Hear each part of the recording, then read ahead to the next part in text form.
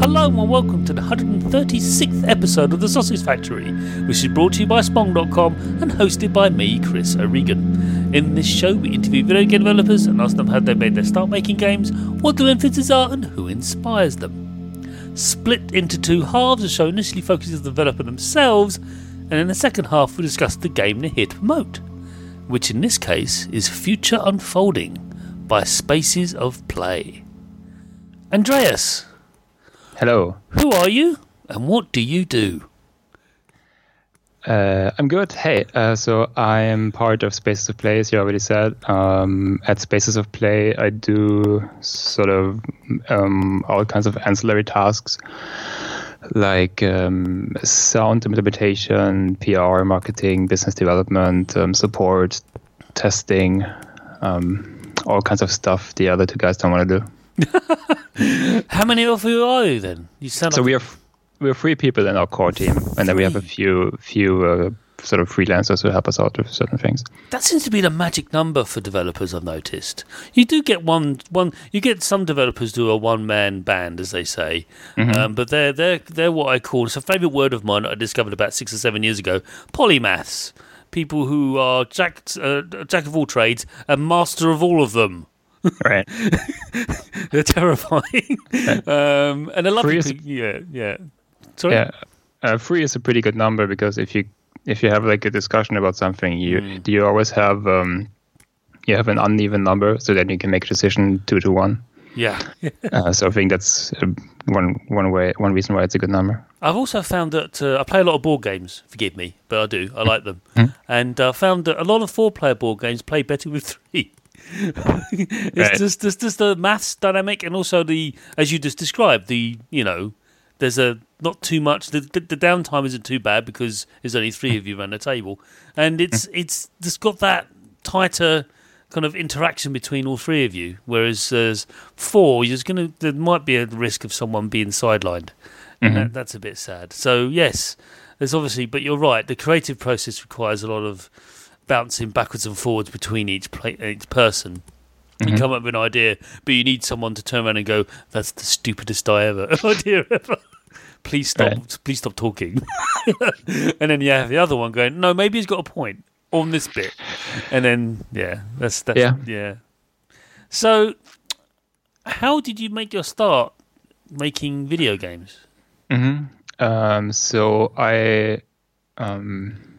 I guess the question is how far I should go back. Yeah. I mean, I've had people say, well, I was this fetus, and I heard my mother playing Pong while I was unborn. No, being silly. Did you? No. No. But they do go back to when they're like very young, to like 10 years old, when they found their first Commodore PET computer and they started making games on it. I mean, that counts to me. That's important. So did you go that far back for you? So my first computer was a Commodore 64, which I shared with my older brother. I do sort of remember my dad teaching me very basic. Yes. So the first games I made for myself were like sort of ASCII text adventures, where you had like a sort of a screen, and the screen was depicting some landscape made from ASCII art, and then you would have 1, 2, or 3 choices, and you'd pick a choice, and then you go to the next screen. Okay. That was all in BASIC with go-to statements. So that was the first games I made, and then later. I got my own computer, which was an Amiga 2000. 2000? Wow. Yes. Yeah, I had a 500, and then I upgraded to a 1200, which is not a bad, Yeah. The reason we got the 2000 was, I mean, all my friends had Amiga 500s because that was the machine to get. But my dad, for some reason, he wanted to make sure that this computer can do real work as well. And on the 2000, you could install PC IBM compatible cards. So you could have a MS-DOS machine inside the Amiga, which we had. Yes. So that's the reason we got the 2000, because it was like a real work computer. You could do real work on it. Big daughter board, weren't they were called back then? I think they were like the Zorro 2 sockets or something. It had a lot. I think it had like 5 expansion slots or something like that. So they were huge things, and they're very expensive. But obviously, or maybe it paid for itself. I hope it did. I guess in the long run. So I had this for a long time. I never got an Amiga 1200 until, I don't know, 15 years later when I bought one on eBay, which I still have today. Which I'm sort of modding that, like putting in. I just got a new case for it on Kickstarter. Of course you did. But back to the game. So on Amiga, I made some more complex games with Amos Professional. Amos, that was lovely. I called it Amos, so I'm British, so we stress the A. I know we shouldn't, but we just like, it's Amos. Yeah. Really finally know how to pronounce it. I mean, I didn't have any British friends. We stress certain vowels differently. You know this. You speak English yourself now, so we're weird. We stress. We have this sort of inflections on certain vowels. Like, why are you stressing that? Why? It's just not. Sorry, it's just what we do. But yeah, it's Amos, and I used that too as one of my first sort of furtive beginnings on using programming. So, what did you make on that? I made two games in Amos. One was a clone of Paradroid, but only of the part where you do the transfer. Oh, right. Okay. Because that was much easier than having a map that was scrolling. So that I made like the easiest. So it was only about that. So you would have like these sort of schematics with two sides, and you would play. I think you could only play against another person. I don't think I had like AI for the game. It's funny you mentioned Paradroid, because did you play the update in for the Amiga version? Did you play that? Yeah, I mean, the Paradroid 19, that's one of my favorite games. Yes, fantastic. I actually streamed the original about 3 or 4 weeks ago. It's good fun. It's an amazing game. Beautiful. So way ahead of its time. Yeah, absolutely. I mean, I love the atmosphere and Paradroid 19. Yeah. Like in this game, there are all these droids you have to like take over, and you have to clear the ship out of the droids that have sort of gone crazy. But then there's also the raiders, which are so I think they're like pirates. Yes. Which board the ship, but you only see them. They're super rare in the game. Right. Like you see them, and like when you play through the game, and there are like these board computers, and you can look at them, and it says like, oh, they're like, I don't know, on this ship there are 20 droids and 0 raiders. And it's like, oh, what's these raider guys? It was a really nice way to set up. Oh, there's something more, but it takes a really long time until you see them. So like sort of a foreshadowing of what does this mean? What drew you to make a reproduction of the hacking? I just really liked the game, and the hacking part was much easier to clone. Okay. So making the actual game with the scrolling and the maps seemed too advanced for me at the time. I didn't really know how to do that, so I tried to do something I could reproduce, which was like a very simple logic one screen thing. I think the main issue was that I didn't really know how to do scrolling. No, even though it was like hardware locked in, that's probably why, because it was quite advanced stuff. I mean, yeah, okay. And then the other game I did was like a sort of free player local multiplayer game where you had like flying pigs, and they could shoot at each other.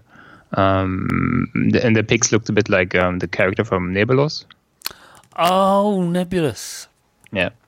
So you see, obviously, like they were very clear. There are games that are sort of copied or like took elements from, and sort of tried to do my own games. So these are, I think, the two I actually made that you can actually play. Right. But yeah, just for myself, and I don't know how old I was, maybe 40 something. Okay, that's good. No, I mean, that's what I like to hear about, the first sort of faltering steps into the extraordinary world of video game creation, and then obviously you moved on from there. Right. So then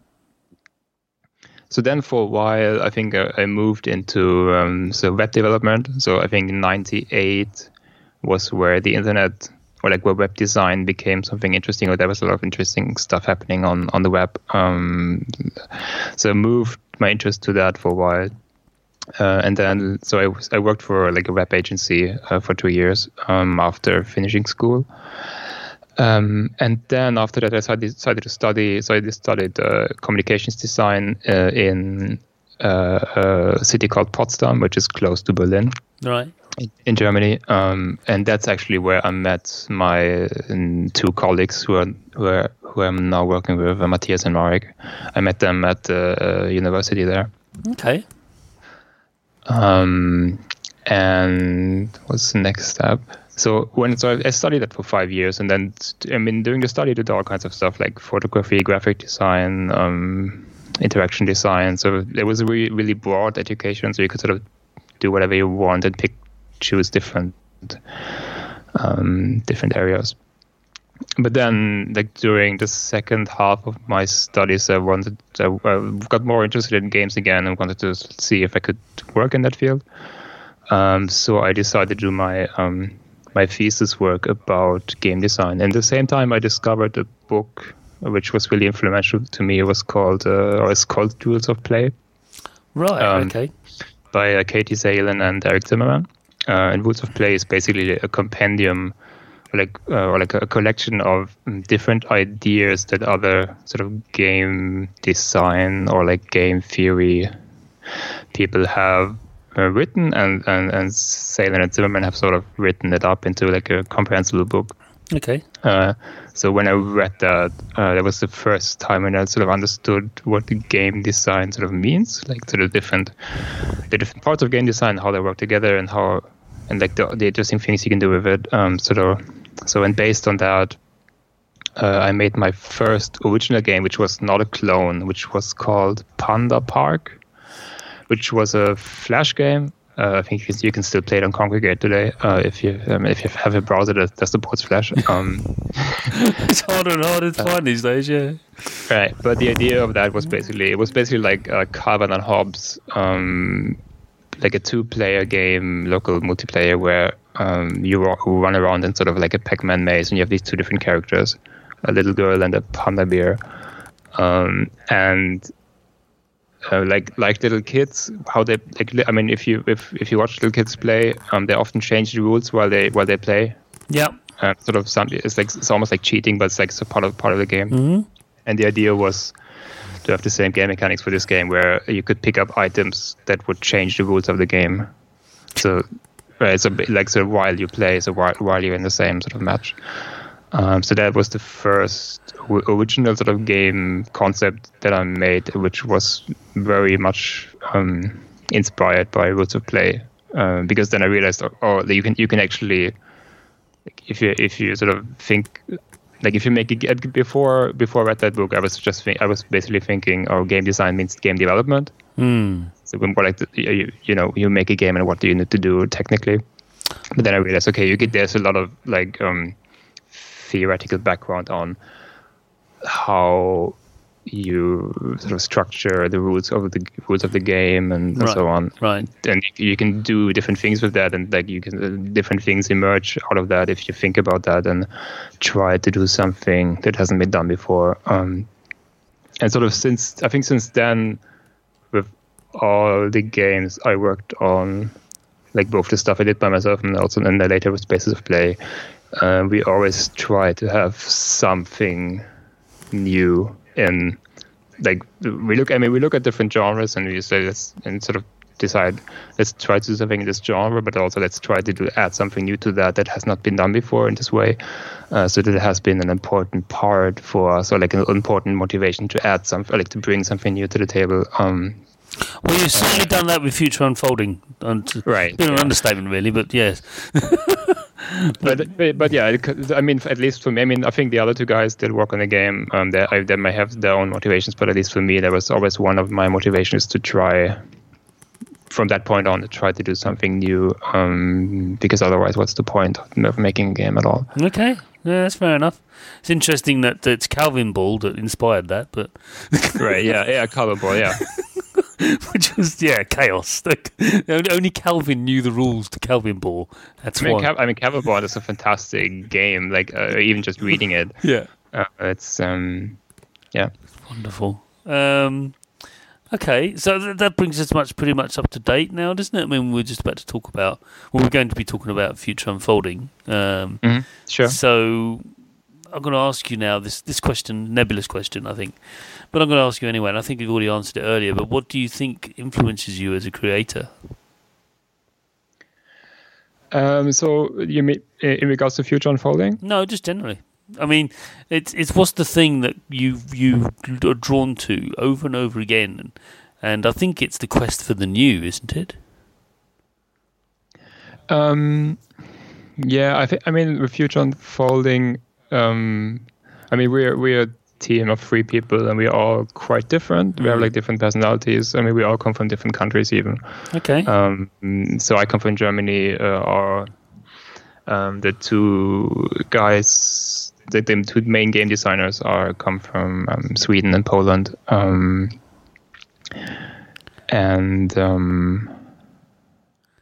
What was I going to say? I'm not sure. We were focusing on as creators. What do you think you're influenced by most? So as a team, if there is such a thing. I mean, there's like with our team, we're looking at we try to get influences from many different places.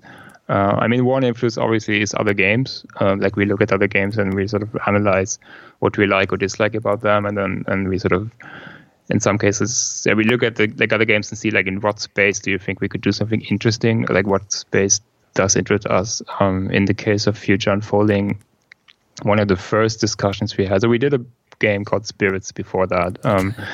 And so when we were done with that, and we said, okay, now we're done with this game. We have ported it in different platforms and all that. And then we said, okay, what's the next game we want to work on? And it took quite a while for us to figure it out. I think it took over a year just to like decide something together that we would work on as a team. And during that time, there was an article by I think, sorry if I get the name wrong now, but I think Tevis Thompson, who wrote an article called Saving Zelda, which was about Skyward Sword. And Skyward Sword got a lot of critique for being hand-holdy and you're never allowed to do anything yourself. Or like, someone has to show you before you are allowed to do it. Like there's nothing that you can sort of figure out yourself. So and I think that article, like during that time, I think 4 years ago or something, that sort of made the rounds on Twitter and so on, and like it was like discussed quite a lot. So there was one inspiration for us to think about, okay, could we make a sort of adventure game that is with like that is a bit more like the very first Zelda.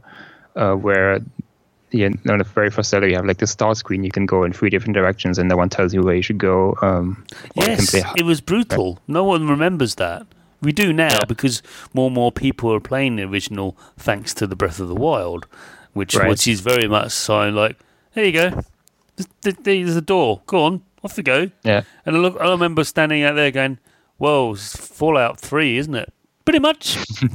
Right. Although there's no giant robot throwing nuclear weapons, it's Fallout 3, and there's no mutants as well, but it's still Fallout. The same sort of like vast open landscape. Go, this is wherever you can see, you can go, and that was the point. But there was no pretty much almost no. There are boundaries, and they're very natural and beautifully put together. But we're not here to talk about that. But it is pretty much you can go there provided you don't get killed, which happens a lot. But so you've definitely been inspired by articles, peers, other video games. Anything else? Sure. So the other thing we look at different. We look at like other art forms quite a lot, like books, movies, like different art styles. Like the name for the game actually, our Matthias, who's a co-game designer and does all the coding, he found the name or like the phrase "Future Unfolding" in like a poetry book. So we definitely look at different we try to I think once we have figured out like what roughly the what you do in the game, we try to find inspiration outside of games. So with the previous game Spirits, many people have compared it to, it looks a bit like a Studio Ghibli graphics. So like a previous game, basically someone said it's like a Lemmings meets Princess Mononoke. I don't know if you've seen the movie. I'm not sure.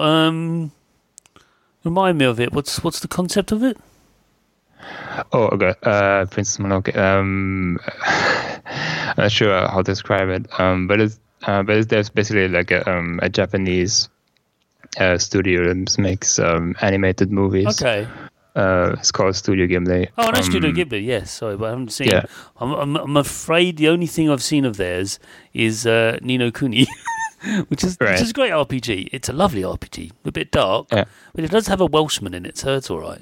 But no, I'm afraid it's one of my guilty sort of like not guilty pleasures. The other thing, pile of shame. That's right. I have a pile of films of shame that I need to get through.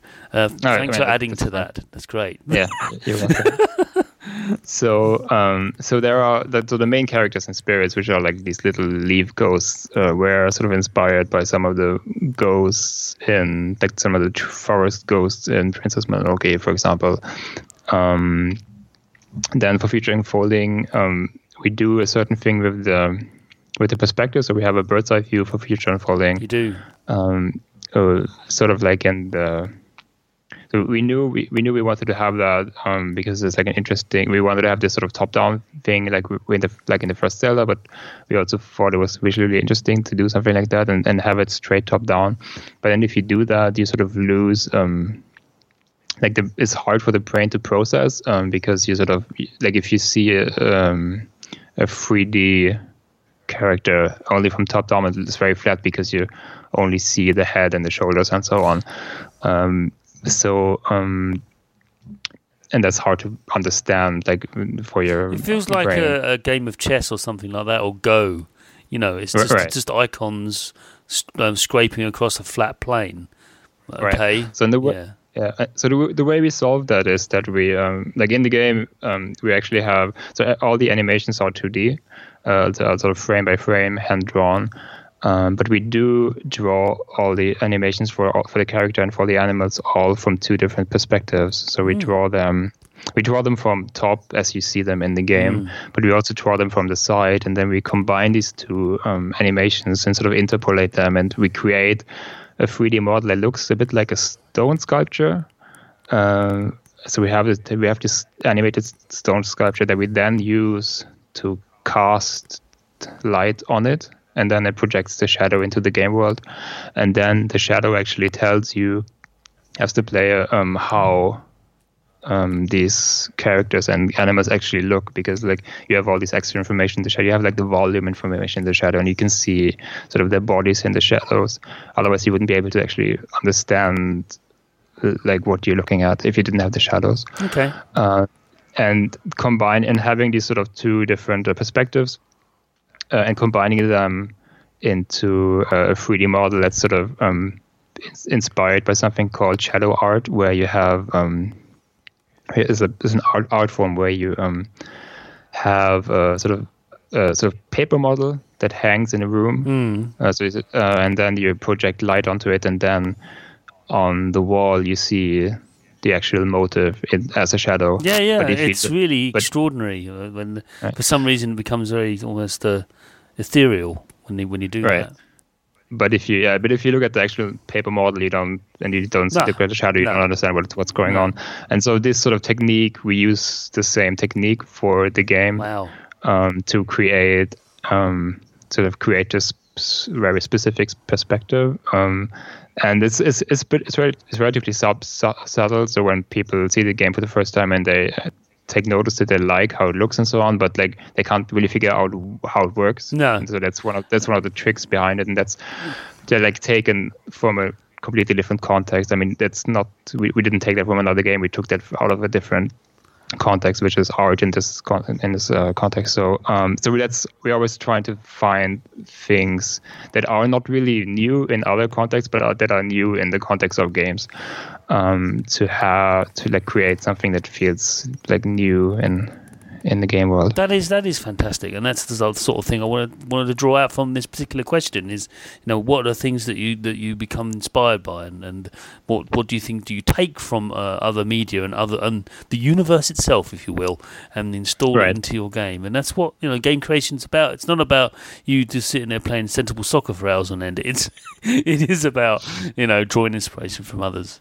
Speaking of others, who do you most admire in the video game industry and why? Okay, that's a good question. Thank you. I'm also completely unprepared for that. I know, sorry. Who do I most admire? I mean, you don't want to offend anyone. That's quite common. A lot of people say, I don't want to hurt anyone's feelings. I'm not sure. I mean, it can be a company. It doesn't have to be a person. I mean, right. I mean, there is... I remember when I went to my very first GDC, I don't know, 6 years ago or something like that. I was very excited, and I was already following GDC sort of online the 2 years before, and sort of reading everything about it and watching the videos they put up and so on. So it was very excited. So one day I decided, okay, and that was before we had our studio, Spaces of Play. So I decided I want to go. I basically went there by myself, and I met a lot of people. And the thing I remember was everyone I talked to was so generous and kind, and you could basically meet your heroes. And they weren't monsters, yeah. No, and you could talk to them, and they were very kind, and they would even they would say hi to you, and they would. I mean, they wouldn't talk to you for hours, but they would say, they would.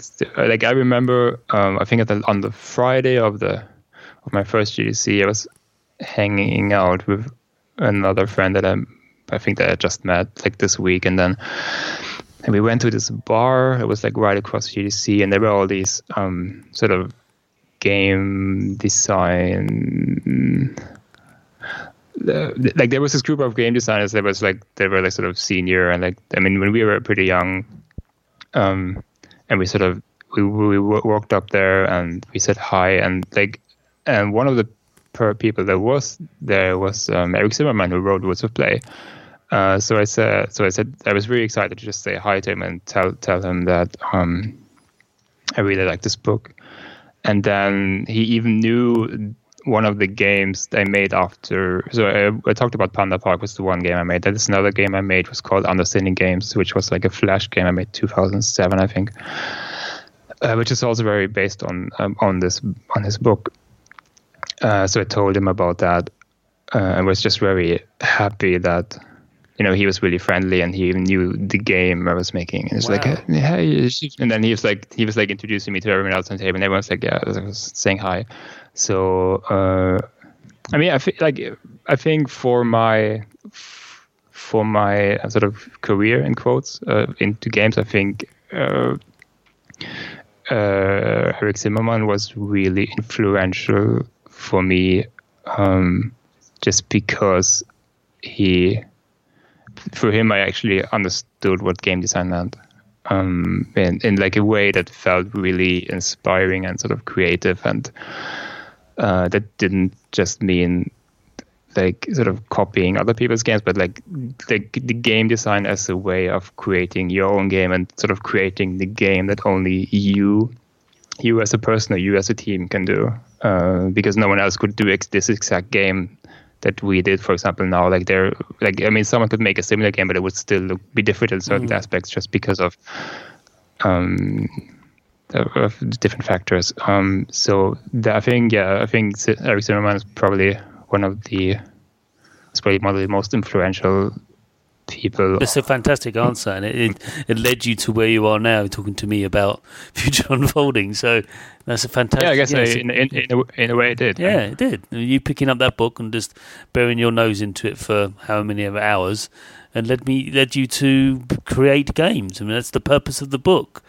Of creating, and that's a really good one. There are some books out there, and I'm sure you've read them, that seem to be written for the person who wrote them. I mean, if you haven't read Rules of Play, I think it's still a fantastic book today. Okay, so this next question is the last question of the first half, so well done. You're almost there. The last hurdle. Mm-hmm. And I have to ask Right. this because, this is a video game podcast, therefore I have to ask this question, which is, what are you playing right now? What I'm playing, I did play a lot of Future Unfolding recently for playtesting, like more than... I think I'm the only person who completed it 100%. Wow, that's impressive. So far, I can look at the achievement stats. I mean, someone might beat me soon. Anything else? I did the last game I played was on the way to PAX East, and that was Fire Emblem. What, the mobile phone one or the one on the regular DS? The not even the newest one, but like the previous one on 3DS. Oh, wow. So, Wow. Because I haven't finished that yet. They're really good games. They're really good games. Did you enjoy it? I mean, did you get through much of it? Yeah, I don't actually know where I am, but I was a big fan of Advanced Wars. I wish they would make another Advanced Wars. They really do need to, don't they? I basically played Fire Emblem because I didn't make more Advanced Wars. So that I think if they had made another Advanced Wars, I probably would have played that instead, and not bothered with Fire Emblem. But no, I like certain parts of it.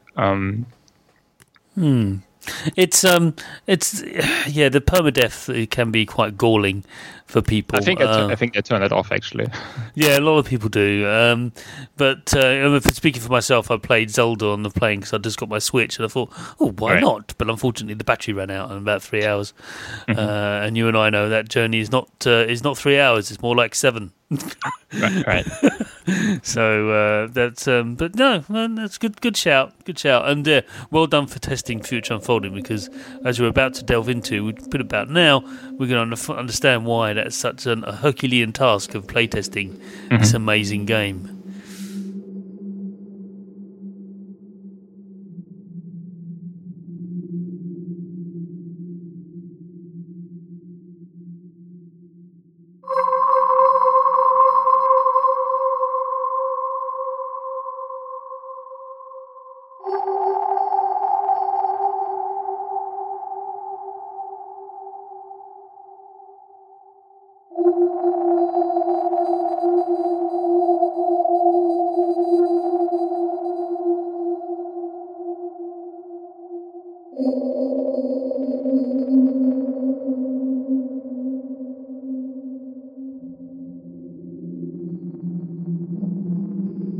So, tell us, Andreas, what is Future Unfolding? Okay. A Future Unfolding is an action adventure where you sort of wake up or get thrown into a surreal, weird world, and no one's really telling you what's going on. You can. The only thing we tell you in the game really is which buttons or which keys you can press. So there's no tutorials. There's no really like any UI or something like that. So no, you're right. There's nothing, is there? It's just you, a little blue person, standing in a field of ferns or field of something. Could be anything. But well, yeah. So there is a lot in the game, and there is a lot of mechanics and puzzles and like sort of structure and rules. But the idea is that you have to figure out everything yourself, and that's sort of the fun part of the game is figuring that out. So yeah. Can you do no reveal anymore? Or I mean, it's ultimately that is it. It's an action adventure game. You're plopped in the middle of an environment, and you're not told anything. But there's no immediate other than you can move with a control. If you're playing with a controller, the left thumb stick will do something. Right. but that's all you know. Which leads me on to my first, because if I say anything more, it might reveal a bit too much about the game. But what I'm going to do now is dig very carefully about Future Unfolding, from what I understand and what I read and what I experienced. So on this, and we've mentioned it a fair amount of times in this show, but I want to dig deeper into this. You do assume a lot on the player understanding how to interact with the world in Future Unfolding. Mm-hmm. Have you ever been concerned or found problems in that you may be asking too much of the player? Right. So when we started, we did have a lot of doubt, I guess, on that we had this idea or this vision for the game that would be trying to make a game that was the complete opposite of games that would handhold you and sort of tutorialize everything and sort of taking the fun out of discovering things yourself. We tried to make like a sort of total conversion out of many things you would find in AAA games, at least back then, 4 years ago. I mean, I think now it is shifting a little bit. But I think still if I try like a AAA game sometimes that I think I might enjoy, but if it starts with like a half an hour tutorial, I'm like, I don't want to play it anymore, even though I might enjoy the rest of the game. So we try to make something that's the complete opposite of that. And we try and our sort of design goal or vision or like something we want to try is that we want to go as far as possible with that. Like how far can we go to not explain anything at all? But it should still be playable and it should still be a game. It's not a walking simulator. It's not like an art experience. It is a game. It has puzzles and it has a structure and so on. It has an ending. So we wanted to see how far we can go, how far we can push this. And then we started to show it at festivals like really, really early on. Like as soon as we had something, you could just walk around. And the thing we realized that it like if you put people in front of it. And the only context they really needed was that you tell them, this game is about exploration and sort of the goal is to explore the world and figure out what's going on. That's all the context people needed to sort of play and enjoy the game during that 4 years. We showed it at different festivals during the development. So that gave us sort of confidence in understanding that, okay, the concept is going to work. Like we have sort of the advantage of that we have this world that looks sort of beautiful and it makes you interested and it sucks you in. So you have like maybe the first 5 or 10 minutes, you're just happy walking around because everything looks nice. But then after the first 5-10 minutes, you start to understand, oh, there's weird things going on and there's sort of rules that are hidden, but you can figure them out if you sort of pay attention. But they're not spelled out for you, but they are there and you can learn them by observing or by experimentation. And people that played the game at festivals found that really, really rewarding and really, really refreshing because I think they were tired of games sort of chewing everything for them. Well, they generally assume the lowest common denominator, don't they? They assume the worst on the part of the player and the fact they have the intellect of a small snail. You know, it's and that's what Future Unfolding does. It credits the player with some intelligence. Right. Yeah.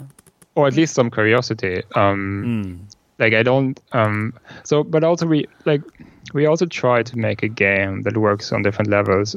So like I mean, if you want to complete the game 100%, I think you have to be like a sort of a hardcore player, and you have to be like a completionist. But we also designed the game in a way that just walking around feels like interesting and rewarding, and there's like a pleasurable experience. So we had some test players who like rarely play games at all, who just liked to be in the woods and like listen to the music and like maybe discover some deer or like some friendly animals that you meet. And they just like that part. And then we have other players who like want to find every secret. So we really try to make a game that is somewhere between like a game like Journey and Proteus that is very sort of, it's all about the experience and there are not necessarily many goals.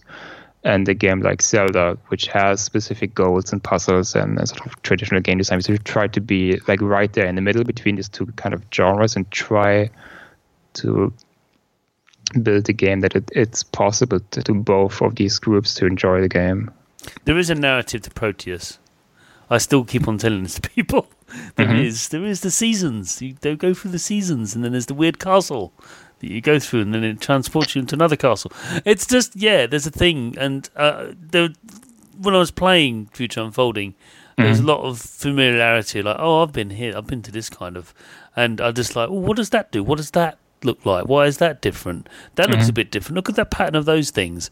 Let's go. Oh, look, that's done that. And it's just, it's wonderful how you've sort of gently nudged the player along. But before I could delve into that, it's another question I ask, and I'm not sure if this is true. Maybe you don't want to go into too much detail because it's a bit mechanical. But is there some randomness going on? Some procedural generation going on? I don't think there is, but yeah, there is actually. There is, yeah. So the thing we did is so the way we try to explain it, because procedural generation is sort of a catch-all phrase, which can mean many different things. It is. I mean, for me, sorry to interject, but the earliest I heard of that was when David Braben and Ian Bell did Elite, and they made the universes using procedural generation techniques for making the computer create the content, because their computers, they couldn't do it themselves because they'd fill up the RAM in 20 seconds. And that was the whole purpose. So what I want to dig out from you is, could you explain the core model within Future of Unfolding without spoiling anything, of course? Sure, yeah. So the way we sort of explain it is that it's sort of half designed and half procedurally generated, the game. And to be more specific, we have their own sort of level editor. So in the game you have sort of different areas that you sort of, and then if you exit the area, you go to like a different new screen sort of. So each of these areas we design in our own editor, and we basically design them by sort of drawing circles, and each circle has is a representation of a sort of a specific sub area. So for example, we could draw one circle, and the circle, the properties of the circle are, here could be a forest, and the forest has a density of, I don't know, sort of 1.5 to 2. Right. So that means that because it's a range, if you start a new game and it generates the area for you, it might look a bit different because because we have defined this could be any range. And a nice side effect of that is we don't have to place every tree manually, because there's a lot of trees, so it would be crazy to try to design everything by hand. So we have all these sort of brushes and like objects we don't place them by hand, but we tell the game, hey, there should be a forest here, but you figure out how the forest looks. Just make sure the player can sort of walk through it, or maybe here's a forest that the player cannot walk through it because it's very dense. So we can sort of put these areas and throw them onto the map.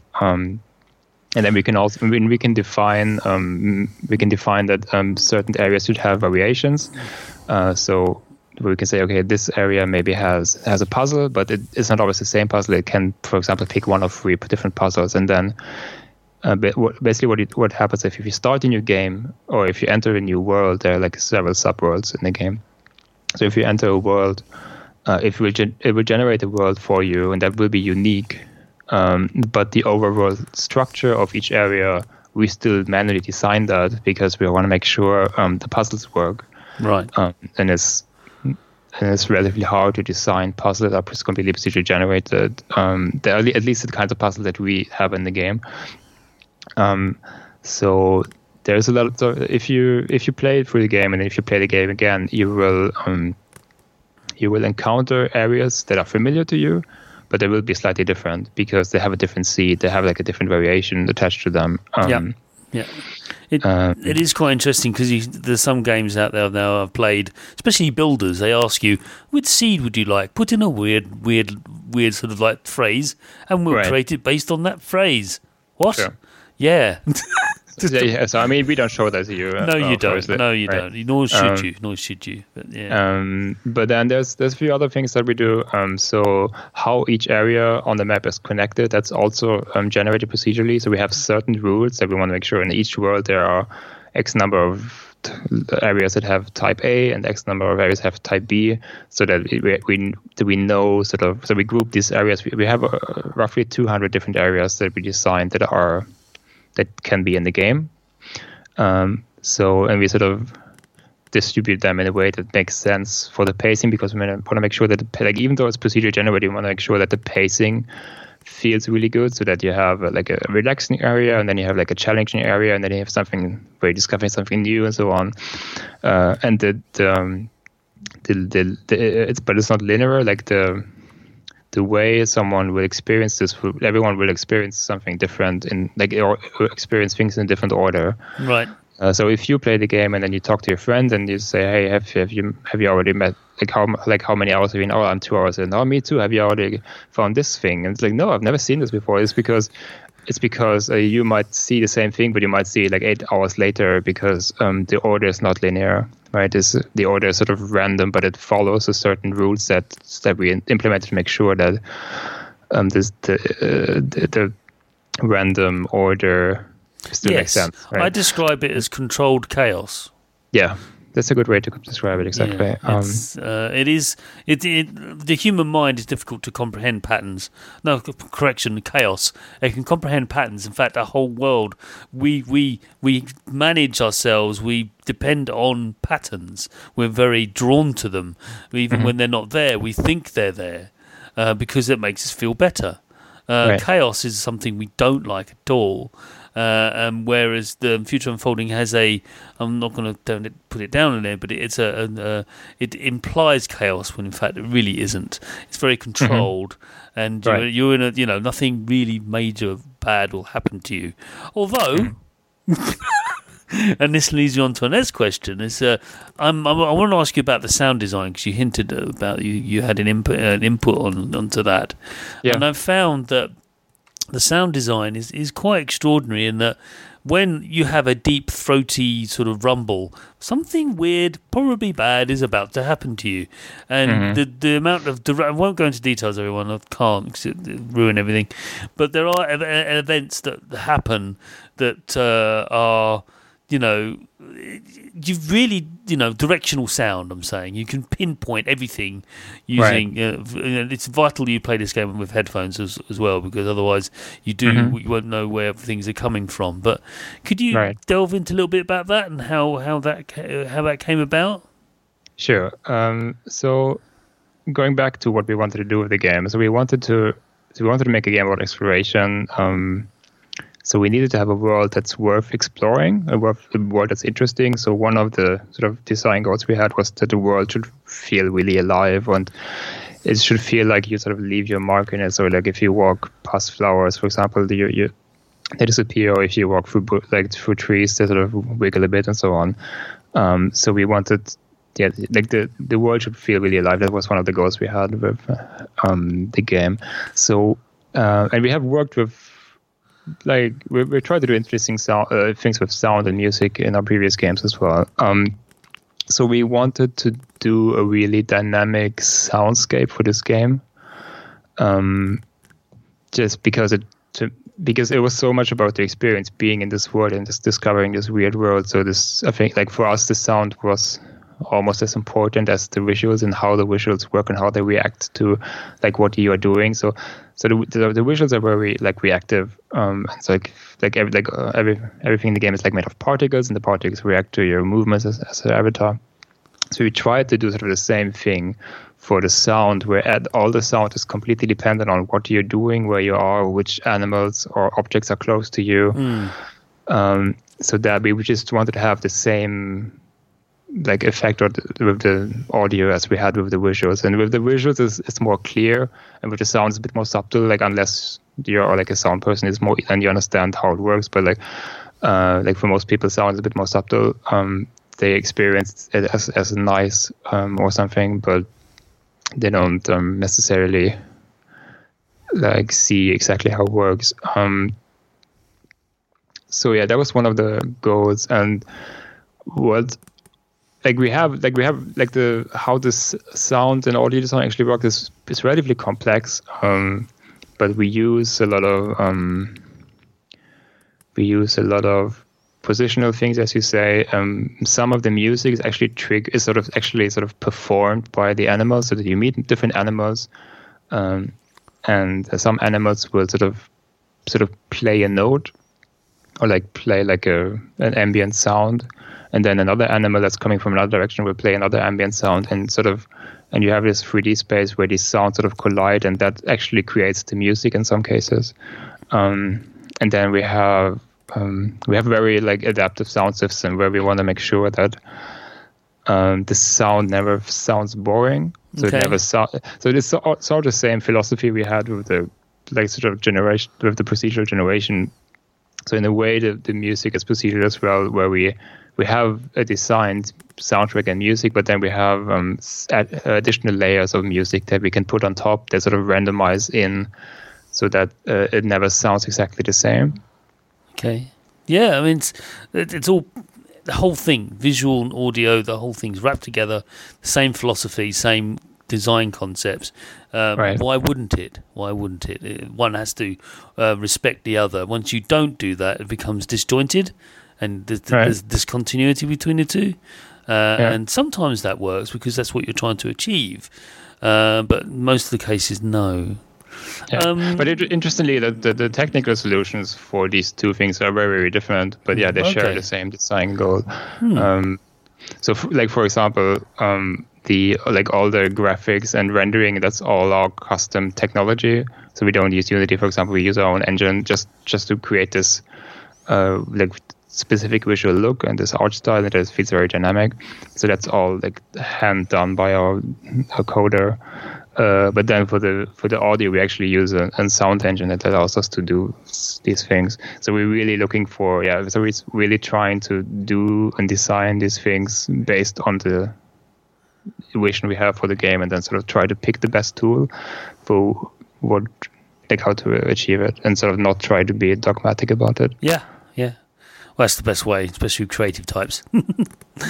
So my last question, I know all good things come to an end, but the last question, it's about the thing that I use the most when I'm playing through Future Unfolding is the map. Mm-hmm. Right. How is that an early decision? Was that always been there? Oh, it's really funny. So in the beginning, the world. So we started with a sort of a vertical slice / prototype. I mean, the first thing we showed at GDC 4 years ago was you could play for 10 minutes and then you had found everything. But it was sort of the same game, but it was very small world. So in the beginning, we didn't have a map because you didn't really need one because the world was so small. But then the world or the game got bigger and bigger and bigger. And at some point, it was it feels really hard to navigate this. This world has become so big, when we play tested it. Right. And then we implemented a very simple map, one that was much more simpler than the one we have now, but just, to have some way to navigate. And then once we had that in, it's wow, okay, now it felt like such a big difference. It felt like the game now, once we had the map, it felt like the game concept was done. Right. Then it felt like everything started to make sense. Yeah. Because, for one thing, obviously the map helps you to orientate yourself, so it makes it feel less frustrating if you ever get stuck. And one thing we try to make sure is we have hard puzzles in the game, but we want to make sure that if you are stuck, you're not stuck in one place. You can usually go another way. Mm-hmm. There are several paths to progress. So, but if you don't have a map, you don't really see that. So it was important that we sort of have a way to visualize that to the player. Okay, you're not sure what to do. You look at the map. Maybe you haven't the map sort of tells you the places you haven't been to yet. If you look at the boundaries of the map. That's exactly how I play it. I just where am I supposed to go now? Oh, look, I haven't been down there. Right. And then I ask, can I get down there? Yes, I can. So, yeah. Right. Yeah, I think that the map was a really important way for us to communicate progress to the player, because we that's the only way, really, almost the only way we communicate. I mean, there's one other thing, but that's one of the few ways we communicate progress for you, sort of in the traditional sense of game progress.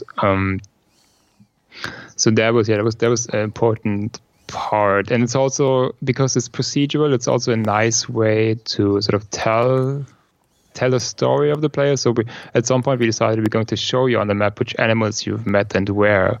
And if you open that, you can sort of see, okay, I went here and then I met this animal and then I went down there. So it's almost if you play Journey, there's this one sequence where you have this sort of wall painting that shows your journey. It's somewhere in the middle of the game, I think. Yeah, it's quite poignant actually. It's quite profound when you look at that. Well, I've done that, but what's all that? That's right. What you're going to do. So, and for us, the map is a little bit like that. So it has a very practical purpose, but it also sort of tells, like people sometimes ask, is there a story in the game? Like,